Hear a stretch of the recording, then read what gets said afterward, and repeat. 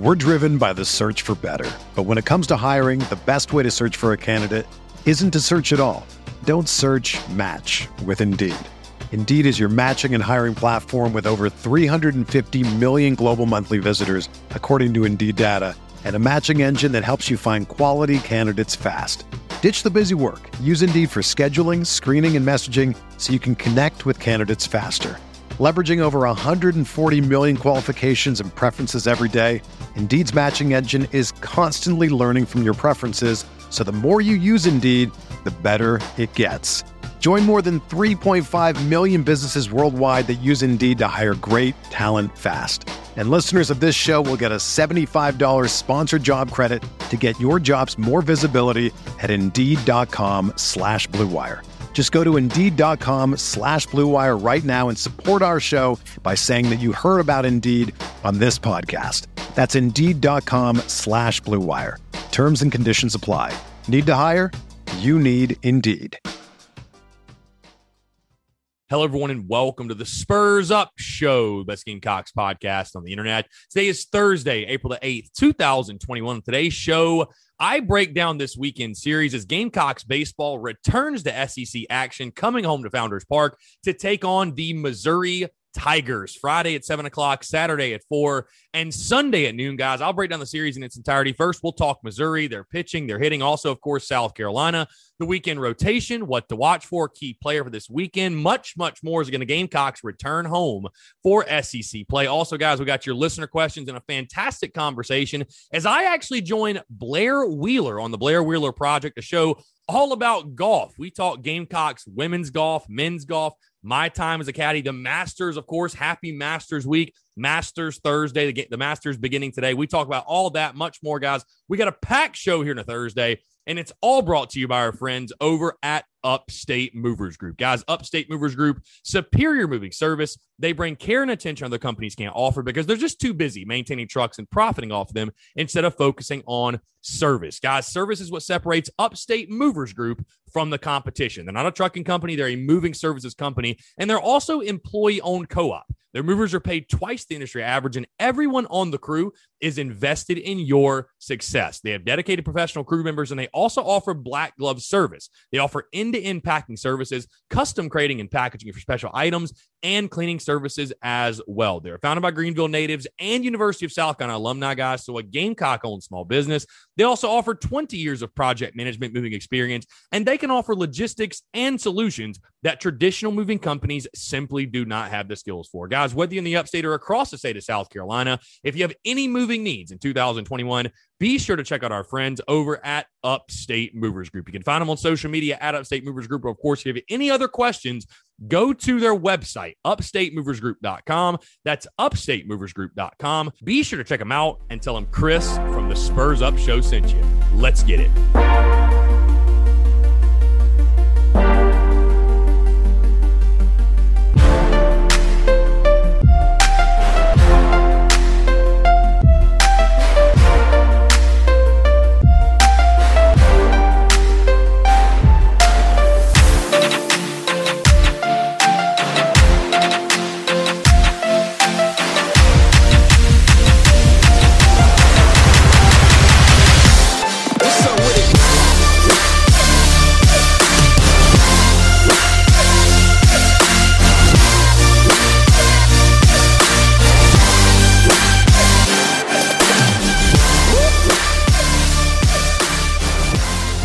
Saddle here on a Thursday. Folks, what's going on? I'm Chris Phillips, host of the Spurs Up Show.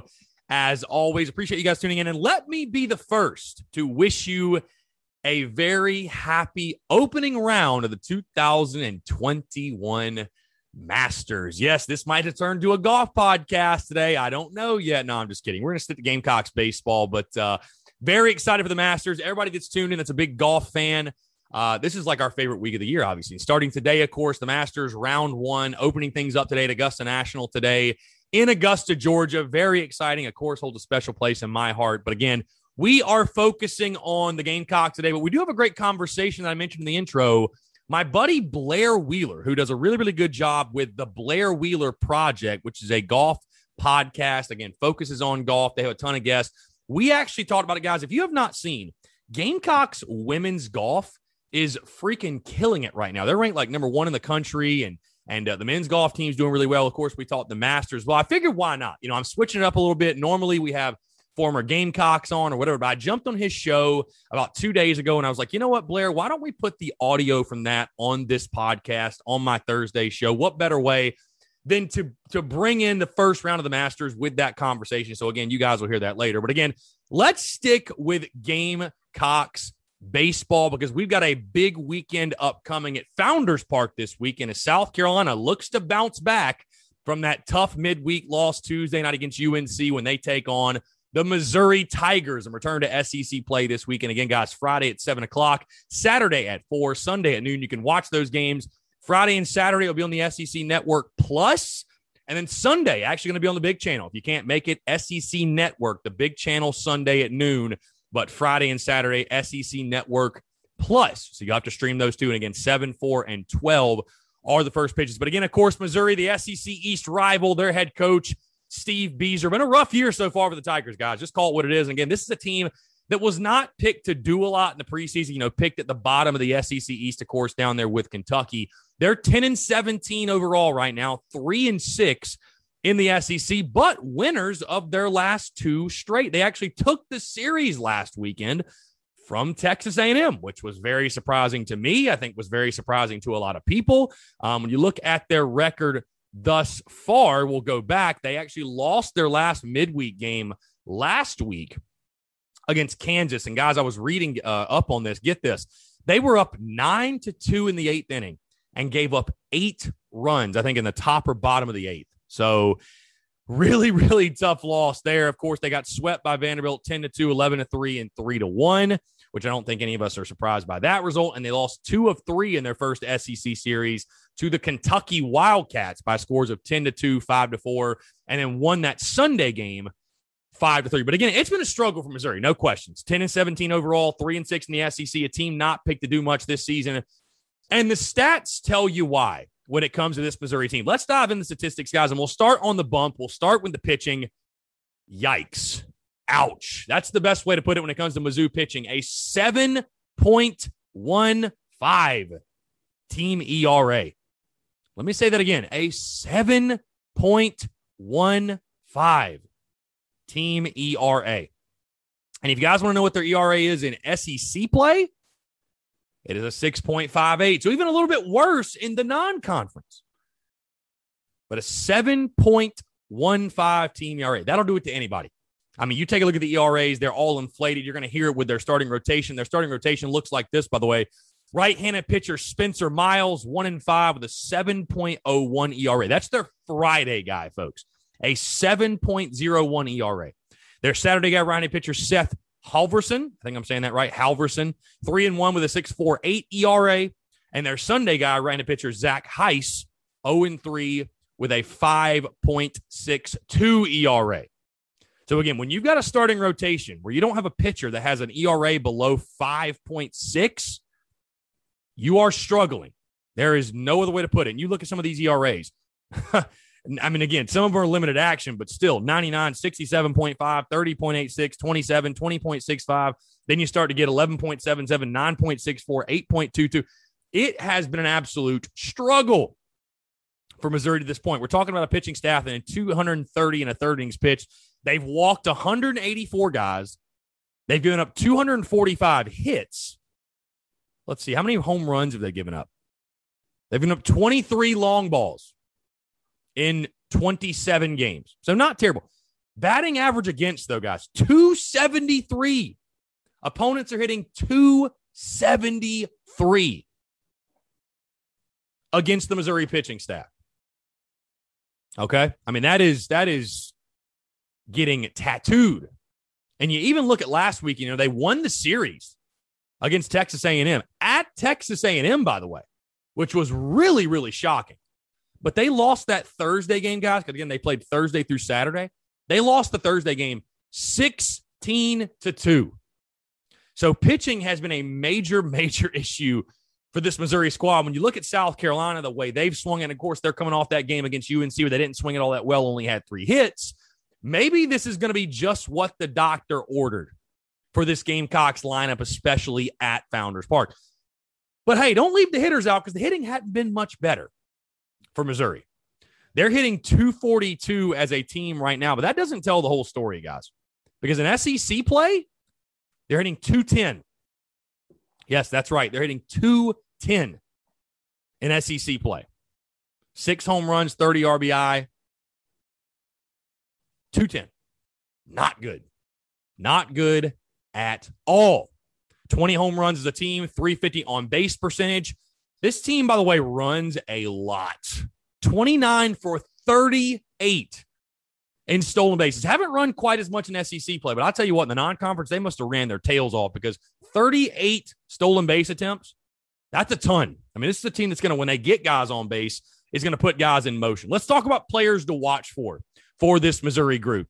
You got to start with infielder Andrew Kiefer, hitting 318, leading the Tiger squad, 1 home run, 11 RBI. Then you move into infielder Torrin Montgomery, hitting 250, 4 home runs, and 18 RBI. And then infielder Mark Verling, hitting 276 with 2 home runs and 13 RBI. But overall, it's been a mixed bag. You know, Missouri's dealt with injuries. They've dealt with a lot of inconsistencies. Did not have a midweek game this week, by the way, so they'll come into this series fresh, of course. But certainly a team you talk about, and again, this is stating the obvious, but, you know, not up there with the upper echelons of the Floridas, the Vandies, the Arkansas, the Mississippi States, the Ole Misses. Certainly not in that category. I don't even think they're in a category with the Georgias, to be honest with you. Because I think in the preseason, people looked at the SEC East like this. Florida and Vandy in a league of their own. And again, that was the preseason, whatever. You know, South kind of swept Florida. But this is how people looked at it. Florida and Vandy are in Tier 1. Then you had South Carolina, Georgia, Tennessee in Tier 2. And then in Tier 3, you had Missouri and Kentucky. And I think that's really where Missouri falls and is going to fall once the dust settles this season. But again, let's move to the South Carolina side of things. Mark Kingston really surprised me on Wednesday afternoon when he announced his starting rotation.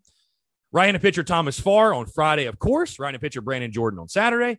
TBA for Sunday. My question was this: has Will Sanders changed his name to TBA? I understand, you know, they want to leave the door open for just in case you need Will Sanders on Friday or Saturday, but it's a little surprising to me because I think if everything goes to plan and you get a solid 6 or 7 out of Farr, a solid 6 or 7 out of Brandon Jordan, I mean, Will Sanders is going to get the ball on Sunday. There's just no question. But I think it's a little bit of gamesmanship. I think it's a little bit of they want to leave the door open just in case, you know, God forbid this happens. But if one of your guys on Friday and Saturday maybe doesn't pitch well or they get knocked out early or whatever it may be, they want to have the option to say, okay, we can throw Will Sanders out there. We're not pegging him in that Sunday role and, you know, having to make that adjustment on the fly, if you will. So Farr, Jordan, and TBA, the rotation, which was the same exact rotation going into Athens last weekend. Let's move into what to watch for, guys. And the first thing I'm looking for is this, just overall the bounce back from that tough midweek loss in Charlotte. And again, I know a lot of fans are going to want to see a big-time bounce back. You know, you got a minimum win 2 or 3, you got a minimum sweep. I'll say this, I know this team's going to bounce back the right way. We've seen it all year from the adversity and overcoming struggle and overcoming just, you know, whatever this team has run into. They've shown the resiliency. They've shown the toughness. They've shown the mental fortitude. And I expect them to do that yet again this weekend. I have absolutely no concerns. But it's like I told you guys after that loss. Hey, it's just a midweek loss. No big deal. But the big thing is you cannot carry that over into the weekend. You need to see this team, especially at the plate. That's the big thing. The pitching is going to show up. I think we all feel good about that. At the plate, though, returning home to Founders Park, you got to get the bats going yet again. And this is a Missouri pitching staff that you should take advantage of. No question. No questions asked. So just seeing a ball club approach this weekend the right way. And again, I think it's a non-issue. They will. I have no concerns about that. They will. I think we're going to see this team bounce back the right way. They'll be excited. They'll be fired up. They'll be glad to be back at home. And I think they'll attack this series the right way. No questions asked. If you can't get fired up for an SEC series at home, like I said before, you just simply don't have a pulse. Something else I'll be watching for, guys, and like I said, the hitting's the question mark, right? How will the hitters adjust their approach against a struggling Missouri staff. Like I said, guys, 7.15 team ERA. I know against A&M the rest of the way last weekend, they held the Aggies to 2 runs and 3 runs on Friday and Saturday, respectively, after giving up 16 on Thursday in that game 1 of that series. But the numbers are the numbers. A 7.15 team ERA. This is by far the worst pitching staff you faced this season. I mean, it falls in the same category, I would say, with the the Daytons of the world. I think it's probably on that level. Maybe that's a stretch. Maybe that's a little bit too much. But you guys understand what I'm saying. I mean, by far, this is going to be the worst pitching staff you've seen to this point in SEC play. Right? And these guys are still SEC arms. Give them credit. And you can get beat any weekend of the SEC. So I think for our hitters to think they could just roll their helmets out there and, we're going to score 10 runs. Obviously, I don't think that's the right mindset and approach. But how does the approach change? Because Mark Kingston said it after the game Tuesday. And I thought he hit the nail on the head when he just said, and I saw the same thing. You only struck out 8 times in that game, right? You only struck out 8 times. But the problem was with the approach being so jumpy, being so anxious. The perfect example of it was the 9th inning. David Mendham hits a double. You've got a guy on second, 1 out. You got a chance to win the ball game. You've got Brennan Malone and Jeff Heinrich coming up, and they both swing at the first pitch and make weak contact. For whatever reason, I don't know if it was playing in the big shiny ballpark. I don't know if it was playing against North Carolina. I don't know if it was a mixture of the two. I don't know if it was maybe our guys coming off of a big weekend at Georgia where you hit a ton of home runs. Everybody was trying to be the hero, maybe. I don't know. But I want to see the approach get back to what we saw in Athens and really what we've seen to this point this season with a group that, yes, they can drive the baseball. Yes, they can hit home runs, but a group that's selective too. That's what's made this lineup really hard to pitch to. I think this team's gotten a lot better and cut down on the strikeout number. I really do, because strikeouts are going to happen, guys. In this day and age of baseball, college baseball, pro baseball, it's all about hitting the long ball. It's all about hitting the home run. Guys are going to strike out. Bottom line, they're going to strike out. Strikeouts are up all across baseball. It's just going to happen. But I think our guys have done a much better job of being selective and hitting their pitch. Not necessarily saying, okay, I've got one pitch and I can't make an adjustment. Like if I love the fastball away, if he's peppering me in, oh, well, tip my cap. No, you got to make an adjustment there. You got to make an adjustment. I think our guys have done a good job doing that. But I want to see, do the approaches change at all? Especially, again, we love to hit at Founders Park. We love hitting in Columbia. I don't think it's any secret that this team's offensive approach is built for Founders Park and parks like it.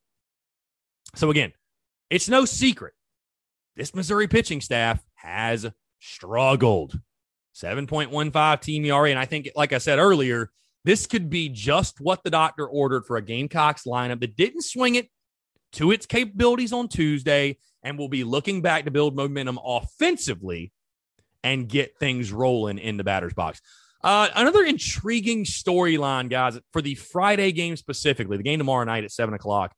And what I'm watching for, does Thomas Farr get the first SEC win of his career? Because like I told you guys after the Georgia series, Thomas Farr is running some bad luck because he's pitched well enough to win. I would say basically every single SEC start. The Florida game was debatable, but he's given you a chance to win basically, I'd say, every time he's pitched. And he's just had some really, really bad luck. For whatever reason, hasn't gotten the run support. The games have been really tight down the stretch. And he hasn't been able to get an SEC win. Doesn't have any in his career. Is tomorrow night the night where he gets that first SEC win? Again, I expect Thomas Farr to pitch brilliantly tomorrow. We're talking about a Missouri lineup. Some solid players for sure. And if they get on base, they can cause havoc. Again, 29 for 38 stolen bases. But hitting 242 as a team. I don't think anything, this isn't going to be a lineup. He's nothing that Thomas Farr certainly hadn't seen, or the Gamecocks pitching staff hadn't seen. I don't think it's a better lineup than obviously Florida, than Vanderbilt, than any lineup you've seen in the SEC. Heck, I don't think this lineup's better than North Carolina's. So I'd expect Thomas Farr to have another fantastic night, to have a lot of success. I'm hoping to see Skylar Meade let him go in the game. Let him go beyond 78 pitches. Why not? And you'd also hope, too, like I said, his offense is finally going to give him some run support, some real run support. Gamecocks haven't scored a lot of runs on a Friday night. And I understand it's Fridays. It's going to be a tight, low-scoring ball game, whatever. But Texas A&M put up a 16 spot on Mizzou in game one. So I'll be very intrigued to see, and I know this team's probably motivated in that way too. I think this team's probably like, hey, man, we got to get our guys' first SEC win. This is ridiculous. We got to get our guys' SEC win. We got to take care of business for them. And like I said, I think they'll do that. So Thomas Farr is tomorrow night against the Missouri Tigers. We see him notch his first SEC win of his career. Something else to watch for. Moving back to the Gamecocks lineup. And we heard the news Tuesday, basically at first pitch of the North Carolina game, that Braylon Wimmer was out due to a death in the family, which first things first, prayers up to the Wimmer family, to Braylon himself. You hope everything's okay and that they're able to get through that as a family. Mark Kingston updated his status on Wednesday afternoon, saying that they were hopeful that Braylon Wimmer would be back in the lineup on Friday, tomorrow night. And I think that's just what to watch for. His status overall, is Braylon Wimmer back in the lineup? Again, we don't know a lot about the situation. We all we know is that there's a death in the family. So you just pray for Braylon Wimmer. You pray for his family. You pray that the family comes through on the other side of it and they can cope with things. And again, it's a situation where as fans, we can sit here and say, selfishly, come back, come play, whatever. But, you just pray everything's okay on his end. So Braylon Wimmer's status, obviously something to keep an eye on. And just the main thing, the number one thing is that you pray he comes back and is able to maybe use the game of baseball to get away from everything, to kind of shut off the outside world and to remove his mind from that stuff. It's people use different things. They use different outlets. I know when I was a ball player, getting to the field and shutting off everything and shutting off the outside world, it was like therapy for you. It really was. It was like therapy. So interesting to see what will happen with Braylon Wimmer and if he'll be available for Gamecocks baseball this weekend, because, of course, that's a big piece in this South Carolina lineup. Back to the mound, something I'll be watching for. And, again, it's just fun to watch this Gamecocks pitching staff work. The pitching looking to continue to dominate. You'll have another opportunity this weekend. Like I told you guys, and I don't think this weekend's going to be the weekend, but I think there is going to come a weekend where your hitting is going to have to pick up your pitching in some way. And again, I don't think it's going to be this weekend, but it's crazy, guys. Just a little side note. I was looking back at the last time South Carolina played UNC when we were talking a midweek game. And I was looking back at that 2019 season because that's the last time they played each other. And I was looking at some of the scores. Guys, you guys probably forgot like how bad our pitching was at that point. I mean, we were giving up 20 runs. We gave up 22 runs to Vandy in a game. We gave up 24 runs to Mississippi State in a game. Like, I couldn't even fathom that happening right now. So do not take it for granted what this pitching staff is doing and continues to do. From your starters to guys like Andy Peters and Julian Bosnick and Brett Carey and Jack Mahoney and Wesley Sweat and Danny Lloyd, and what this staff is doing, continuing to build confidence, continuing to give you chances to win ball games. I'm excited to watch this pitching staff work this week. And again, I think it's a Mizzou lineup. There are some decent pieces, don't get me wrong, but you should be able to have success as long as you continue to fill up the strike zone, as long as you throw strikes. That's the biggest thing for any pitching staff.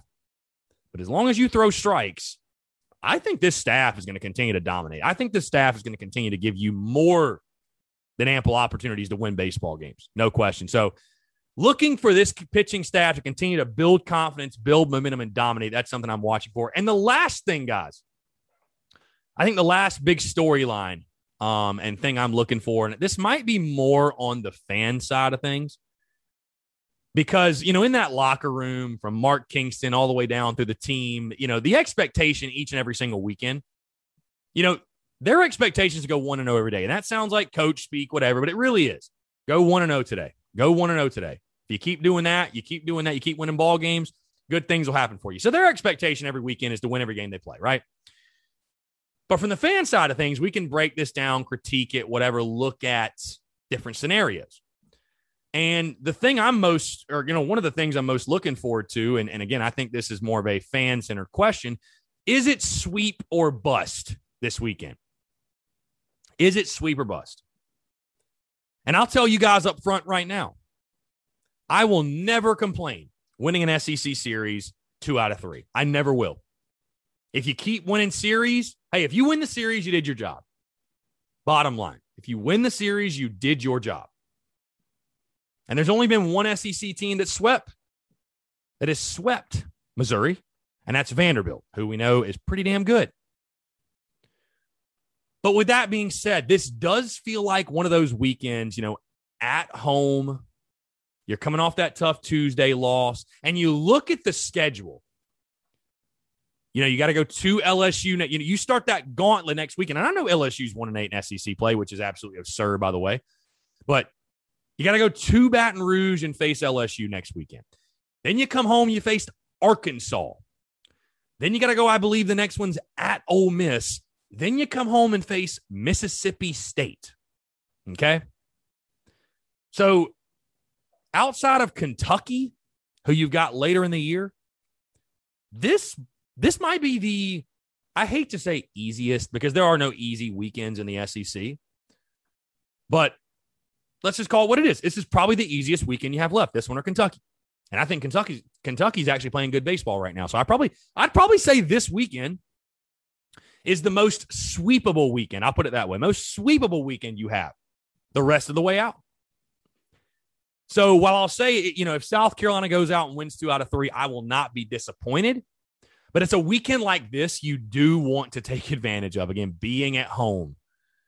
This is a big opportunity to build momentum. All these SEC wins, they're so valuable. They all count, right? They all count. They're all extremely valuable. Is it sweep or bust? That might be a little bit harsh. But certainly it's a series that we looked at in the preseason and said, okay, you got to at minimum take 2 or 3. You'd love to sweep at home. Take advantage at home. And again, all due respect to Missouri because they went on the road and took 2 or 3 from Texas A&M. But I think all fans look at this weekend and say, you got to at minimum win this series. At minimum. And a sweep is very doable. And I do feel that way. I think a sweep is very doable for South Carolina. But again, should be fun to watch. Should be interesting to see. Sweep or bust. I don't know. What do you guys think? Would love to hear. All right, let's move into key player this weekend. Key player for the weekend. And, different guys start seasons different ways and use weekends or games to kind of jumpstart their year and get going, if you will. Right? And so the guy I'm about to mention, we've seen slow starters come through Columbia, right? Like Carlos Cortez was a guy. He always started the year off slow for whatever reason. And I mean, heck, I'm talking about the year. I mean, heck, we're what, 27 games through a 56-game schedule. So I mean, we're over a third of the way, believe it or not, which is like almost sad to think about. We're the halfway point, which is very sad to think about. God, I want to cry now. But so we're farther along than starting off the season slow. But a guy that I think has been swinging it better of late, who I'd like to see come into his own. And again, some guys use weekends like this. You get hot in a weekend and all of a sudden you get the confidence and boom, your season's off and running. And I think this weekend, again, like I said, a pitching staff that is not very good. Let's call it for what it is. The stats reflect that. I think this is the perfect weekend for this guy to break out and to become a big-time threat in this lineup for the Gamecocks. And that key player, that guy I'm speaking of, is third baseman Brennan Malone. I will say this, the thing about Brennan Malone, because he was in the lineup at third base against North Carolina.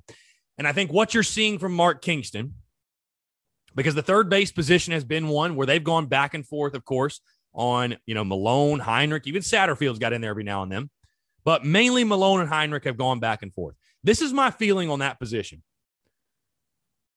The thing I like about Jeff Heinrich is what you're going to get out of Jeff Heinrich each and every single time he takes the field. I think Jeff Heinrich just kind of is who he is.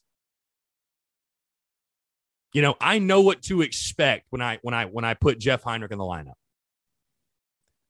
The intriguing thing about Brennan Malone is I don't know what to expect. That is good and bad. Because, listen, I've seen this kid swing it, man. This kid has power. All the potential is there. And potential is a scary word, right? Potential is a very scary word. But all of it's there. And I think if you're Mark Kingston, your best move right now is to keep Brennan Malone in the lineup and trust that eventually a good hitter is going to hit. Now, listen, if he goes the next 2 weeks without a hit, I get it, man. You can't just leave him in there. I totally understand. At some point, you got to put the best 9 out there that you feel give you the best chance to win. But the thing I do like about Brennan Malone is that even during this stretch where, he has not swung it as well as he'd like to, we'll put it that way. I mean, that's a given. He has continued, in my opinion, to be very patient and take good at bats. If you guys look, he's getting on base a fair amount. Getting on base a pretty fair amount. And he's swinging the bat, I think, not terribly. I mean, he had a liner Tuesday night that just an atom ball right at a guy. What are you going to do? But this weekend is important, not just for getting 3 wins against Mizzou, but it's important for Brennan Malone for the rest of this season. Because if you can get him hot, if you can get him fired up and have him in your lineup, I mean, that just adds another weapon to this lineup that I'd say we already feel good about. And I'll make that bold prediction right now, by the way. I think Brennan Malone goes yard this weekend. I think he hits his first home run of the season. I think he does. I think Brennan's going to have a good weekend. I think he'll be in the lineup all 3 games. And, I think the opportunity is there, and I'm really hoping this is the weekend we see it. We see the light bulb click, because that's what we're all waiting on, the light bulb to click for this guy. It's there. There's no question it's there. We just got to see that light bulb moment. I think you have the opportunity this weekend against, like I said, a Missouri pitching staff that's gotten flat out beaten up on this season. No question. So, key player of this weekend, third baseman Brennan Malone. And, guys, that's going to wrap up my series preview for this weekend against the Missouri Tigers. Tune in tomorrow to hear my official prediction as the Gamecocks look to improve on their 6-3 SEC record. All right, no news and notes today. Nothing crazy happening, thank God, as of right now. But we'll move to the listener questions real quick. We have just one question. Sorry, guys. I was late to get the question box out. I apologize. Just one question. So Brennan_Smith47, you get the spotlight today. He says, what do you think the weekend rotation and outfield will look like next year? And that's a great question, by the way. The weekend rotation and outfield for next season. Now, I'll say this first, a disclaimer about the season next year. You're going to add a ton of freshmen. So that's obviously going to impact what both of those look like, right? If I would have projected this year's starting rotation at this point last year, let's say the season was normal, whatever, I would have had no clue. We didn't know who Will Sanders was. I didn't know Jack Mahoney was. I didn't know who, all these freshman pitchers were. It hardly even knew who Julian Bosnick was. So take it for what it's worth. But right now, if I had to predict, weekend rotation, because you will lose Thomas Farr and Brandon Jordan. I think right now, I would say Will Sanders will be your Friday guy. I think Jack Mahoney will be your Saturday guy. And either, I wonder if they'd slide Julian Bosnick back into the starting role, or does a guy like Mag Cotto get a shot? I don't know why he hasn't pitched of late, by the way, guys. I don't know if he's got like a strain or like they just haven't used him or what's going on. But I think that's a guy who has a ton of upside at South Carolina. I think that's a guy that's going to pitch a lot of meaningful innings. As far as the outfield, Braylon Wimmer's your center fielder, no question. What year is Josiah? Let's see. Josiah Seitler is a junior. So I'd imagine Josiah Seitler's back for his senior year. I'd have to think. So it'd probably be Seitler in left, Wimmer in center. Does a guy like Brandon Fields develop and take the right field or even left field spot? I don't know. I hope so. The kid's got all the talent in the world. He's got plenty of upside. He's got tools on tools, man. There's a reason he was a highly regarded prospect. It wasn't by accident. Kid's got tools. So I hope he comes into his own. But again, I would also say this too, because I was talking to my buddy about this like a couple of days ago. When you look at this team next year, though, and you think about all the guys you lose and stuff like that, this will be a team that I think, how you're seeing this year is very freshman heavy on the pitcher side. I think next year you're going to see it be very freshman heavy on the hitter side, which is exciting and also very scary because when you're relying on a bunch of true freshmen or even JUCOs in the SEC, that can make you a little bit nervous. But overall, that's my best guess for your starting rotation and your outfield for 2022. So again, that's definitely subject to change. I think we should look back on this in a year and just see how close I was, because I bet it'll be completely wrong. But who knows? We'll see. But again, guys, thank you so much for tuning in. Do not go anywhere, though. Like I said, happy first round of the 2021 Masters. The Masters is officially back, getting going today. And what better way to celebrate that than talking a little golf? My buddy Blair Wheeler invited me on his podcast, The Blair Wheeler Project, a couple of days ago, and I was sitting there thinking I had my guest, who was originally Taylor Stallworth, former Gamecocks defensive lineman. He canceled on me, which is okay. He had to go to the facility, whatever it is, what it is. We'll get him back on. But did this conversation with Blair a couple of days ago, and I was like, you know what? It makes sense. We got a lot of golf people, a lot of golf fans that tune in the Spurs Up show. Why not? We talked Gamecocks women's golf, men's golf, my career in golf, in regards to working in golf, stuff like that. Of course, we talked about the Masters, talked about gambling, all that good stuff. A really fun conversation. I appreciate my buddy Blair Wheeler for having me on his podcast, The Blair Wheeler Project. So again, guys, that's going to do it all for me for the Missouri series preview and everything else, guys. Thank you again so much for the love, support. Seriously, I truly appreciate you guys showing love to the content, sharing the content, and always rocking with us and what we do. So, guys, thank you so much. Now, enjoy this conversation with Blair Wheeler of the Blair Wheeler Project.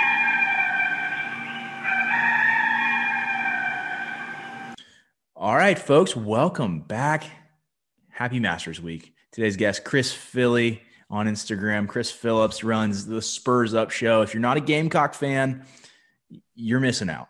One of the best Gamecock podcasts out there. So, Chris, thanks for hopping on the show, man. I appreciate it, man. I'm not only just a Gamecock fan, I'm also, though, I'm glad to come on your show because I'm a big golf guy. My dad played college golf. I played competitive golf till I was 15. I'm from like the golf mecca, basically, North Augusta, South Carolina, right by Augusta, Georgia. So I'm excited to come on. Yeah, I'm from Myrtle Beach, and you can say you're the golf mecca all you want, but hey, Myrtle Beach is. I mean, when you got the National and Sage and Augusta Country Club, and I don't know, it feels like the golf mecca. For that, it feels like. I hear you. But I wanted to have you on the show because, like you said, you're from North Augusta.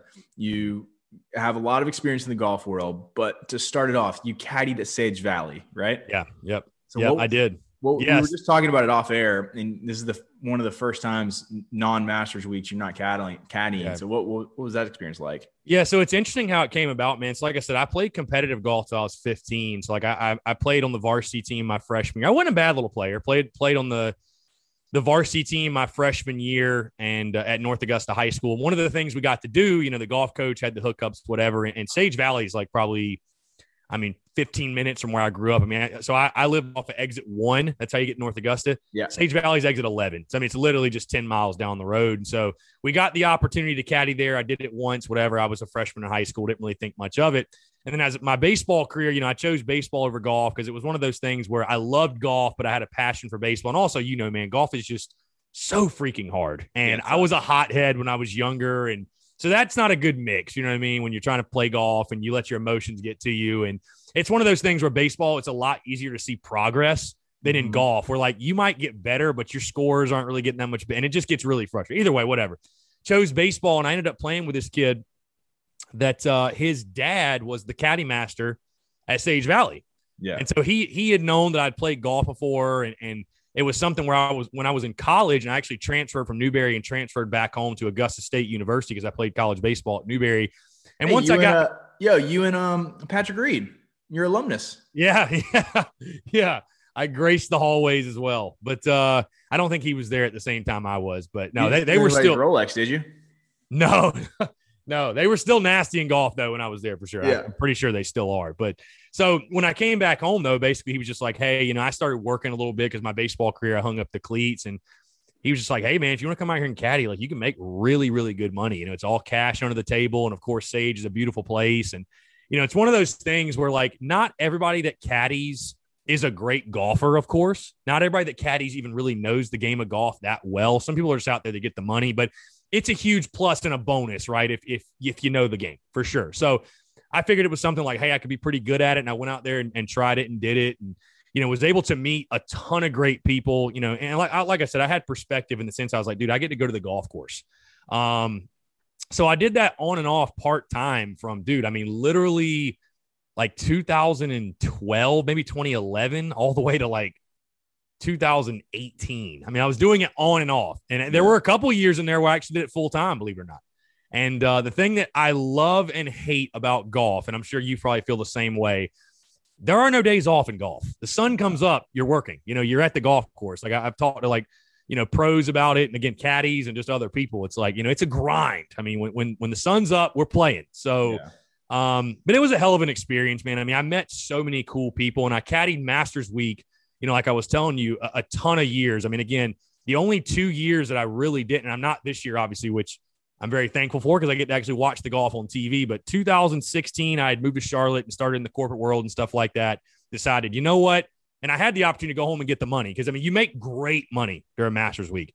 I was like, you know what? I'm going to just enjoy the golf, sit back, whatever. And then last year, I mean, when the pandemic hit, because I was finally living in Columbia and doing, the Spurs Up Show stuff full time, whatever. Yeah. So caddied a ton of Masters Week, but I mean, dude, I got to meet so many good people from all over the world. Was in a group with Aaron Boone, who's the general manager of the Yankees. I was in a group with Colin Montgomery.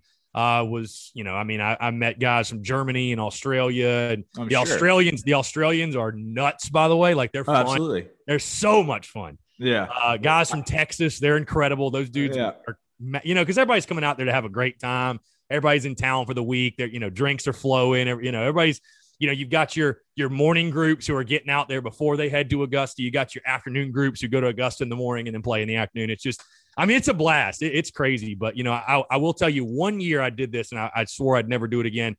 I did 36 holes 5 days in a row. And oh my God, when I tell you my feet were just killing me. But no, the life of a caddy, man, it's interesting. I got to caddy for Will Muschamp. I'm sure you probably remember seeing that. And I got to meet, more. I met people from Golf Illustrated. So I have a question about the Will Muschamp thing, and I'm glad you brought it up. Was that before or after you went on Instagram? Pre-fire Muschamp. Pre-fire Muschamp. That was May of 2019. That was before I'd even moved to Columbia, and that was pre-UNC game. Put it that way. So I was still a pro Muschamp guy. I was still, as pro Muschamp as you could be at that point. So and for those people that don't know what I'm talking about when I say is that pre or post fire Muschamp, Chris was at a game. The life of a Gamecock fan, right. If you don't know, it's a roller coaster. I've been a Gamecock fan my entire life. Both my parents went there, and I'm sorry if you can hear a baby screaming in the background. I have 8-month-old dad twins. Dad life. So both my parents are Gamecock alumnus, and we've been saying wait till next year. For me, for 32 years, for my mom, I won't say the exact number, but her entire life, right? Yeah. It's always a wait till next year thing. Every time we think we got a good coach. We thought we had it with Lou Holtz, and then he left. And we thought we had it with Spurrier, and then we had it for a little bit, and then he left in kind of a dumpster fire. And then Will Muschamp comes in, and then anyways, you got it going, and then we lose to the Citadel. Yeah, lose the Citadel, and then that year, the UNC thing, not to talk everybody's ear off that's tuning in, because, again, a lot of people probably aren't Gamecock fans, but lose a game you should win to a freshman quarterback with a first-year head coach against a team that I think won like 2 or 3 games the year before. So you can just say things were not very not very positive in Gamecock land. And when you call for the head coach's head, things get kind of interesting on the business side of things. But back to the golf thing, though, man, I just want to say, like, Sage Valley was an awesome experience. There's a ton of guys out there I still know, and I still know the pro out there. And again, I think, honestly, one of the reasons I'm able to do what I do now with, because I really believe everything happens for a reason. I think one of the reasons I'm able to interview the people I'm able to interview and how we're able to sit here and I'm able to talk to you is from meeting those people. I mean, dude, I've met CEOs, pro athletes, people of high status, where it's like I got so comfortable just talking to people, just having conversation, just bullshitting with them. It's just like it just kind of became second nature. It's like I don't get like the starstruck feeling. You know what I mean? Yeah. There's so many famous people that were out there that, I mean, I was standing next to Bryson DeChambeau. He was literally, it was the week before the Masters. He was out there practicing. It's just like no big deal. DeChambeau is just out there. I mean, I was also able to caddy in the Junior Invitational, which is like the biggest junior tournament in the world. I think it's the top 54 or top 60 juniors in the entire world. I caddied for a kid the last couple times I did it. His name's William Mao. He plays for Pepperdine now, and they are nasty. They are really good. I think they just finished third at the tournament down there at Augusta at Forest Hills. So, I mean, I definitely got an extensive background in golf, man. And, you know, while I was doing that too, there was about a 8-month stretch. I worked at Augusta Country Club, which if you're familiar with the Augusta National and kind of golf around that area, you'll know that the Augusta Country Club actually borders Augusta National. Yeah. So fun. I'm sure you knew this, but I was going to say fun story is that Augusta Country Club was there first. So when the National built 12 and 13 tee box, they bought that land from Augusta Country Club. Really? I didn't know that. Yes. So they bought that land to build those holes. And then when Augusta just did their, I guess, refurbishment of 13 tee box or whatever the heck they did or whatever. Just extended it, to be honest. They tore out number 9. So that was number 9 right here for Augusta Country Club. And then you had the 13 tee. So they tore that out. Augusta National paid to have it all rebuilt, plus gave them like $20 million. I mean, you know, from the National, money's not anything. So no, Augusta Country Club, that's one hell of a track too. If you never played there, hopefully you can meet a member or something, get up. I mean, I got to play it and it was great. But I mean, dude, growing up in the area, it's awesome. I mean, there's no week like Masters week. I joke with people that, you know, and if you're tuning in and you're in Augusta right now, you know, I tell people that Augusta is the coolest city in the world for a week out of the year. And the rest of the time it's, you know, it's kind of a shithole, to be honest. Yeah. But no, it's a great week, man. It's so awesome. And, you know, I've got to go to the Masters. Obviously, I still have fond memories of going to like practice rounds with my dad. And I got to go on Sunday in 99, watch Jose Maria Olazabal win. I went 2008 Sunday and watched Trevor Immelman win. My dad was there in 2005 when Tiger chipped in on 16. Probably one of my favorite Masters memories, me and my dad watching together in 2004 when Phil won, and we were huge Phil guys. And my dad was like literally shedding a tear because he was so happy Phil finally broke through. So it's awesome, man. It's really cool, especially for the people in that local area. It's a really cool week and it means a lot, but it's like golf is kind of part of the fiber of that area. It's neat. Yeah. It is for sure. It's a part of the fiber of like the whole state of South Carolina, really, and Georgia, right? Like, because Augusta, if you aren't familiar with like South Carolina and Georgia geography, Augusta is on the border. Like to get to the literally South the Carolina, Savannah River separates Augusta and you know, North Augusta or Georgia and South Carolina. Yeah. There's like maybe 5 miles from Augusta National to the South Carolina side of the state border. Yeah.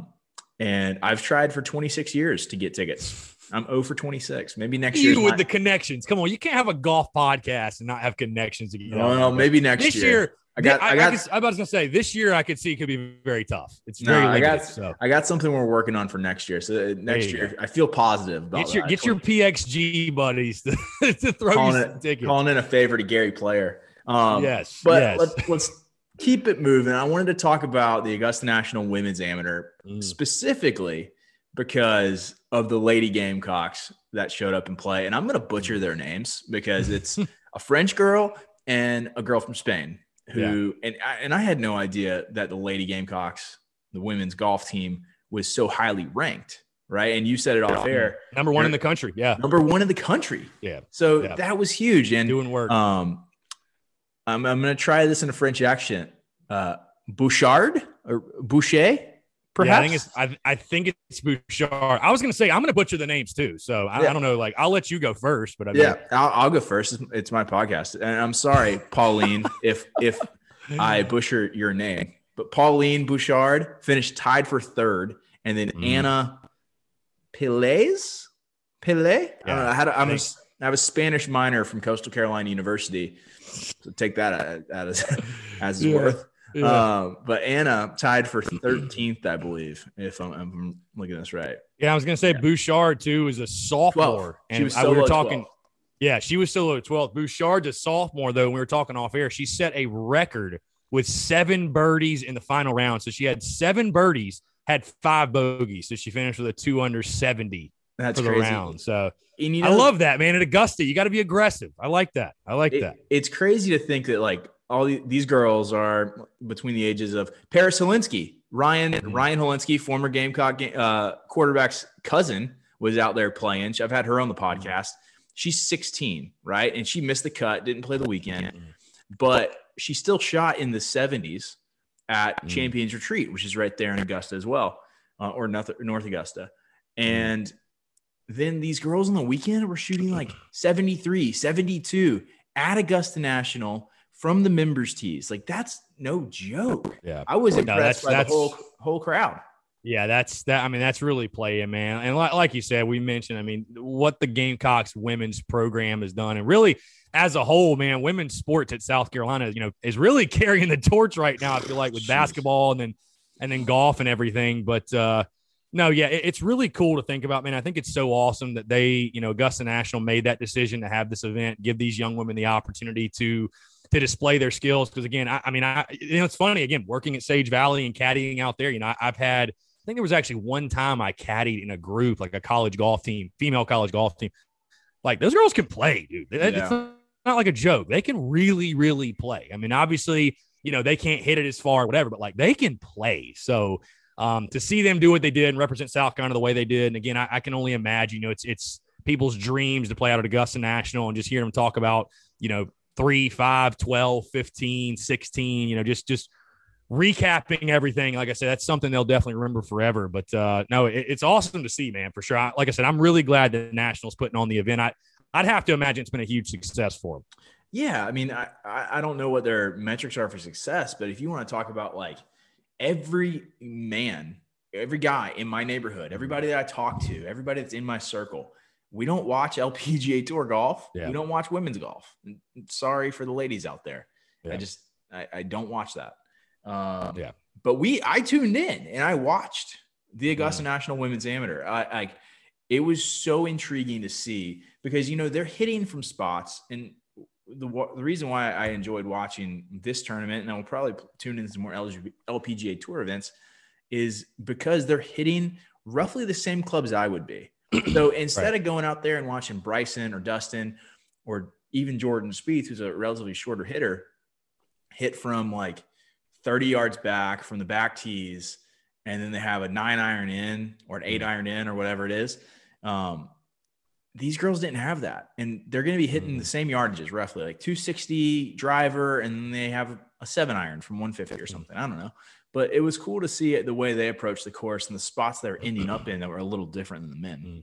Yeah, and you think to just specifically the National and how much different it'd play for them. I think of, really every single hole, but I think like 2 is going to play so much different. 3 is going to play completely different. I mean, most of these PGA Tour guys are driving the green. Yeah. Or they're chipping on the next shot. I mean, 4 is already a monster. 5 is such an underrated hole, that dogleg left up the hill. That's such a tough golf hole. 8 and 9, even that pair of par 4s. And then, you think of the back 9, amen corner, the way it plays, 17, 18, the way it plays. So no, it is interesting. You're right. It's cool. It's like almost a different game. And like you said, you can almost relate more to it because let's face it, most of us aren't hitting our driver 325, 330, 340, whatever. Like, not me. Most of us are. And I'll be honest, like if I catch it, I can smoke it 300. Like, most of us are like realistically averaging like 260, 270. So it's like, it's cool to watch them and be like, you almost relate to it a little bit more in regards to the way they're playing the golf course and strategizing. So it is neat to watch it in that regard. Yeah, it definitely is. It definitely is. So I was excited to watch that, and we'll continue to watch that in the future and look forward to see what what Augusta National has next. But main event, let's move on to the Masters. What's your thoughts this year? I mean, we're back in spring. We're back in April. We had the November Masters, which was weird. Yeah. It was still cool. It was great to watch. Glad Dustin won because he's a relatively local dude. Coastal guy. Gamecock fan. Yeah. Native of Columbia. Yeah. I'm glad you brought him up. Have you heard the story about how he chose Coastal? I haven't. I feel like I've heard things but I don't think I've heard the actual story. I don't know. I don't think so. I don't know if it's true. I don't know if the story is true, but I'm making a habit out of saying stories I hear at this point. So the story was he was getting recruited by a few different schools. Carolina was one of them. And then he went on a family vacation to Myrtle Beach. And in true Dustin fashion, they drove by Conway, coming down 501, going into Myrtle Beach.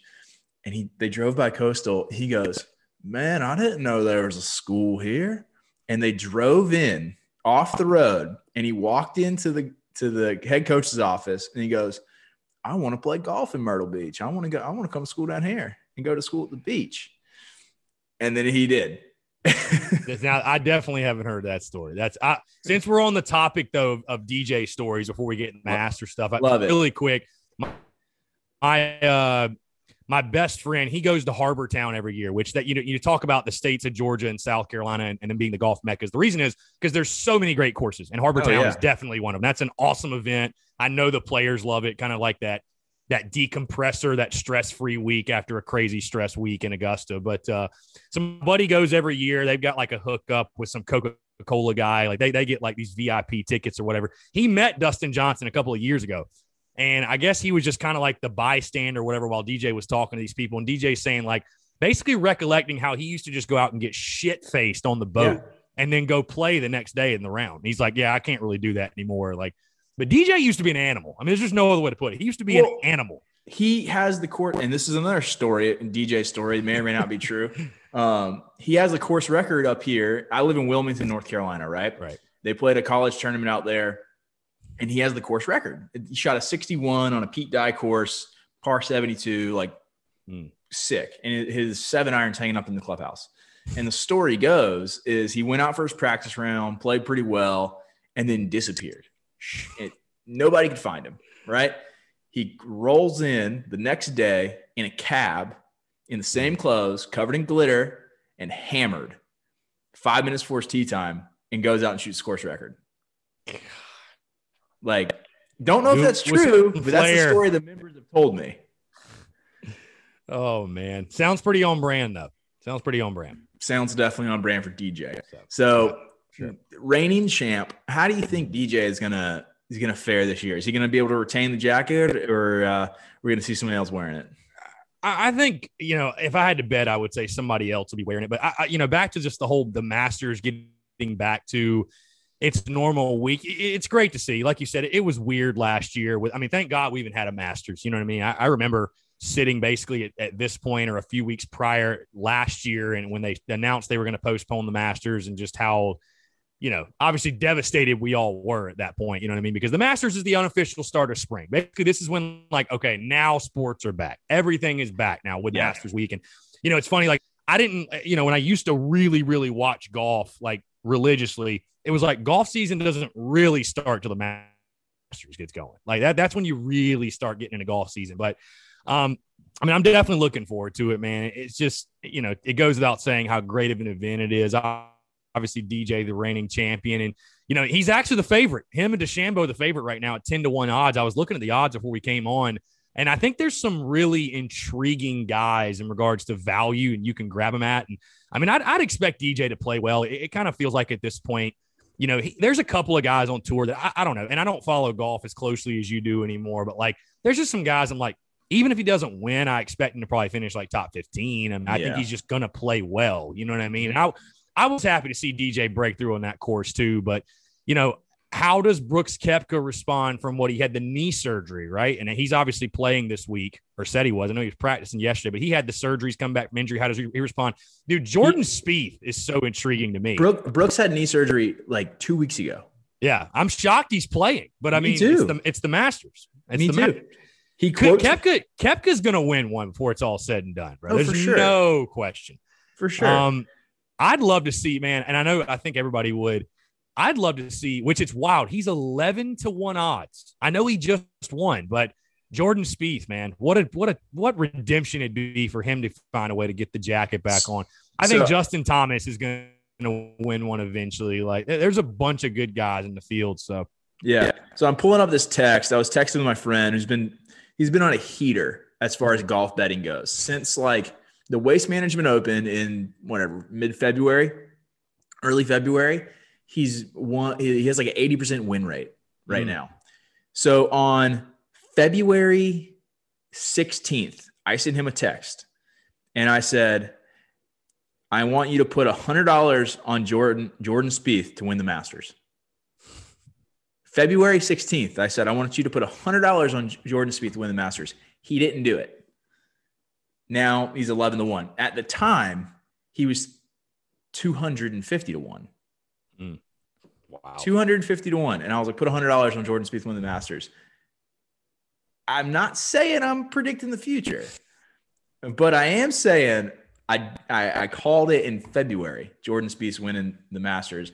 That's my pick for the week. I think Jordan's going to win. He's one of the only few needle movers in the game of golf, right? Yeah. It's Tiger. Absolutely. It's Rory, and it's Jordan. Like there's three of them. Yeah. Everybody else, like Brooks can win. It's cool. DJ can win. It's cool. Justin, I love Justin Thomas. He can win. It's cool, but it's not. It doesn't get people excited about golf, and for whatever reason, Jordan has that aura about him. So I'm calling Jordan Spieth. Well, and I think people love, as Americans, we love to see a rise to glory. But you know what else we love to see? We love to see someone plummet. We love, admit it or not, people love to see someone crumble and come back down. It happened with Tiger, but they also love a good comeback story. So it's like, it's crazy how that works. But again, I'm just looking at these betting lines, dude. Like I look at guys like, you talk about just value. Tony Finau, 35-1. Hideki Matsuyama, 40-1. Hey, Bubba Watson, 85-1. Why not? Maybe a guy that I look at, and someone that again I met through the Junior Invitational, Scotty Scheffler, 40-1. That's a good player. Yeah. It's a really playing good well player. too. He's been playing really well. Playing well. So, and I remember watching him at Sage Valley. He just tore that golf course up. So, it's all about, man. Me and my dad always talk about it every single year, bro. I mean, listen, these guys can all strike the golf ball beautifully. They can all hit their driver. They can all hit their irons. Who makes the most putts? That's just what it comes down to, bro. Who makes the most putts under pressure? That's bottom line. That's what it comes down to. The guy that putts the best is most likely going to win. So, like you said, speaking of Spieth, I mean, when he's on, there's not many that are better putters in the game than Jordan Spieth is. No. And it's why Tiger won so much in the late 90s and early 2000s, right? He was lasered in. He did not miss. A gimme for him was like 10 feet, right? Like didn't miss under 10 feet. And Jordan was the same way for a while. And if he can get that confidence about him, I've always been told that Geller, his caddy, is basically just trying to keep him calm the entire round of golf and and he's basically a therapist for 18 holes. Like he's not managing Jordan's game. He's not telling him what to hit. He's just a therapist. Yeah. And if he can keep his head on his shoulders and stay calm and stay confident about what he needs to do, Jordan Spieth is like hard to beat. Yeah. To Spieth and to everybody else, all I ask, if you're in the lead and on Sunday, I don't know why guys try to do this. Again, me and my dad talk about this every year. Why anyone would hit a cut into 12. Just hit a draw and be long back left and make your 3 or 4 and get out of there. Yeah. Because these guys try to get cute and they hit this cut, and that hole is literally going this way away from you. Yeah. So the farther right you go, the farther you have to hit it. I don't know why. I don't know. I mean, I'm not smarter than a PGA Tour pro, but I'm just like, bro, might be. Just go long left. If you go long, it's fine. Just get your 3 or 4 and get out of there. Because if you don't, you might be like Jordan and get a 12. I mean, you know what I'm saying? So I don't know. I'm sure if he's in the lead on Sunday, that's going to be one. It's like, okay, we got to get this hole. We got to figure this one out. This is the one right here. Yeah. All the pressure's on this hole. Yeah. So, if there's one guarantee, man, for this week is the dramatics on Sunday. And I just can't wait to watch it. There's just nothing like the back nine on Sunday at the Masters. Nothing. Yeah. And the fact that there'll be fans there this year. There'll be some patrons. Thank God. That'd be huge. That'd be huge. And I'm excited to see it. So, I mean, feet to the fire. Who's your pick to win the 2021 Masters? I think I'm gonna go JT. I think get his first major.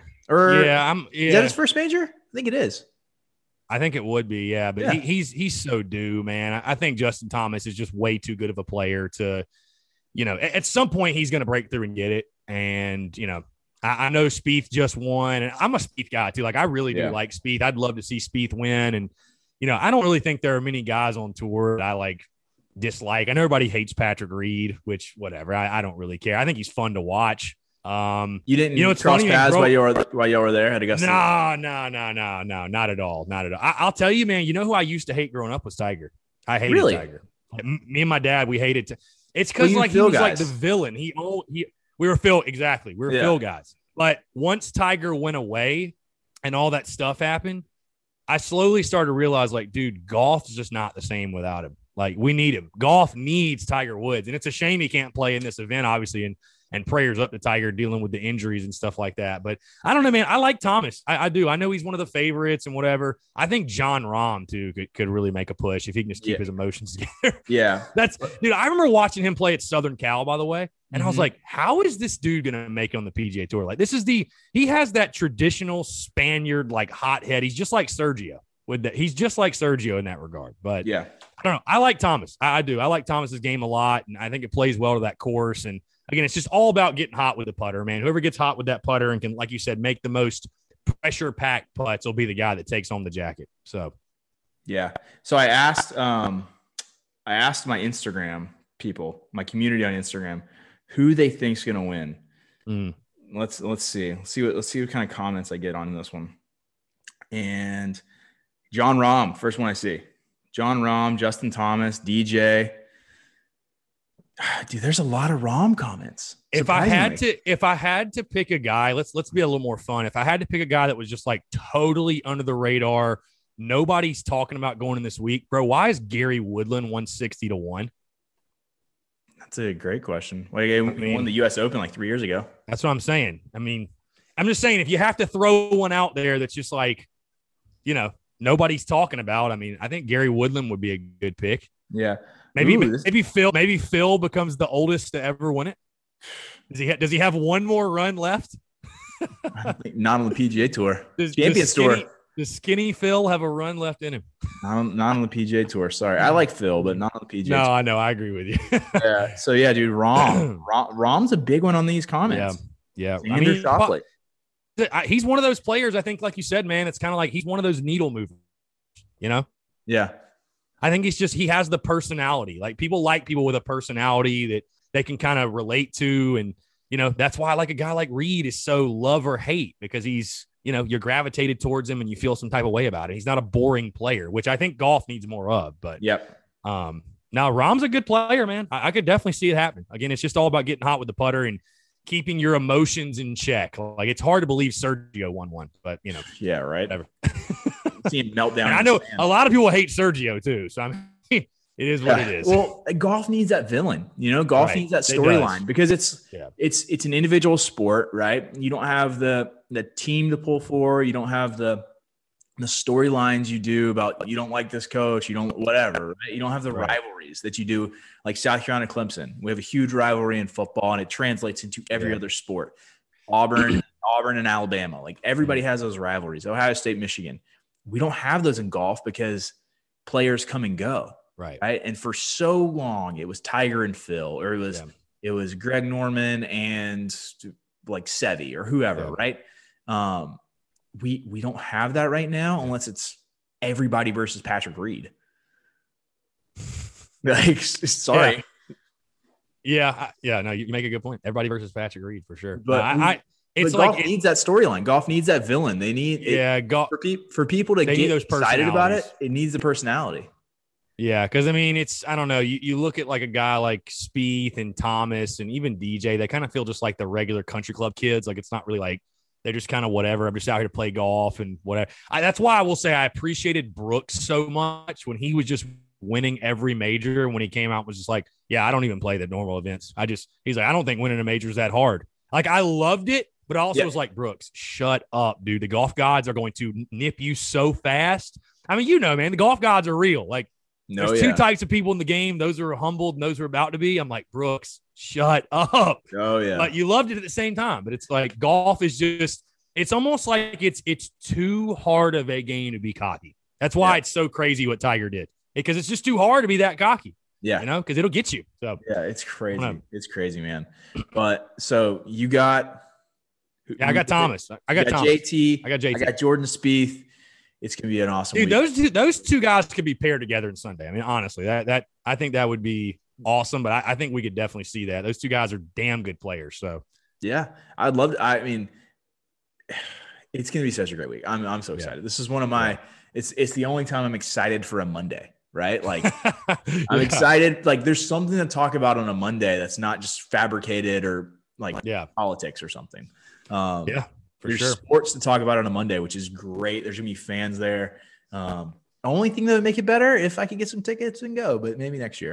It'll happen when it's meant to happen, my guy. When you go, I mean, dude, I'm gonna open up a brand new credit card and just go ham bone in the merch. Yeah, dude, I could tell you stories of people I know in that area that rent out their house. And my best friend's dad, he gets tickets every year. And I mean, he's sold them for like $4,000 a piece. I mean, wow. I mean, it's, but it's one hell of a week, man. And it's one hell of an experience. And I mean, it's the most gorgeous place you'll ever see. I mean, bottom line. I mean, I've seen some other pretty awesome courses. I've been up to Shinnecock and that part of the country and everything. And, I haven't seen a ton of courses, but yeah, the National is just one of those that you just have to. My one funniest story, by the way, about Augusta National, I've actually hit a golf ball onto Augusta National. And I say onto, not at, because when I was working at Augusta Country Club, we were in 9 fairway and it was the fall, right? So all the leaves had fallen. You could clearly see 13 fairway. I mean, just clear as day. And I was like, I'm going to take my 3-wood, just blast one into Augusta National. And sure enough, pipe didn't. I saw it land in the fairway, and I was like, I can officially say I've hit a golf ball onto Augusta. And I've hit a ball into Race Creek because 8, the par 5 down the hill, Race Creek runs in front of the green, and it circles around and runs into 12. So, I was like, hey, it's not quite, but it's still cool. It's a cool story. It's close. So. It's probably closer than 99.99% of people are going to get. So exactly. You're a small percentage of people. So exactly. But anyways, hey, dude, thank you for coming on. Thank you for sharing some of your stories. And if you don't listen to the Spurs Up Show, probably should. You probably should. So, Chris, where can people find you, follow you, listen? Where can they hear what you got going on? Yeah, so anywhere you listen to podcasts, you can find the Spurs Up Show. I mean, iTunes, Spotify, Stitcher, Google Play, whatever other platforms. Like I said, it's everywhere. And then, of course, we're on social media, Twitter, Facebook, Instagram. Okay, we're on TikTok. We're on a little bit of everything, but at the Spurs Up Show. And then I'm on there personally at CPhilly19, but at the Spurs Up Show is where you can find all that. So basically anywhere. And we're also the SpursUpShow.com. We've got a website as well. So nice. Many places to find us. And like I said, I appreciate you, Blair, having me on, and not just talking Gamecocks, but talking golf as well, because I don't really get the opportunity to talk golf with people. And it's fun because I definitely love it. I definitely love it. Like I said, just being from the area and growing up playing and stuff like that. And it's been fun to follow your content, and you're probably the most golf stuff I get on my feed comes from you. So I appreciate that. Yeah, man, you're welcome. I'll keep it coming. For sure. All right, dude. Well, thank you for the time. Absolutely.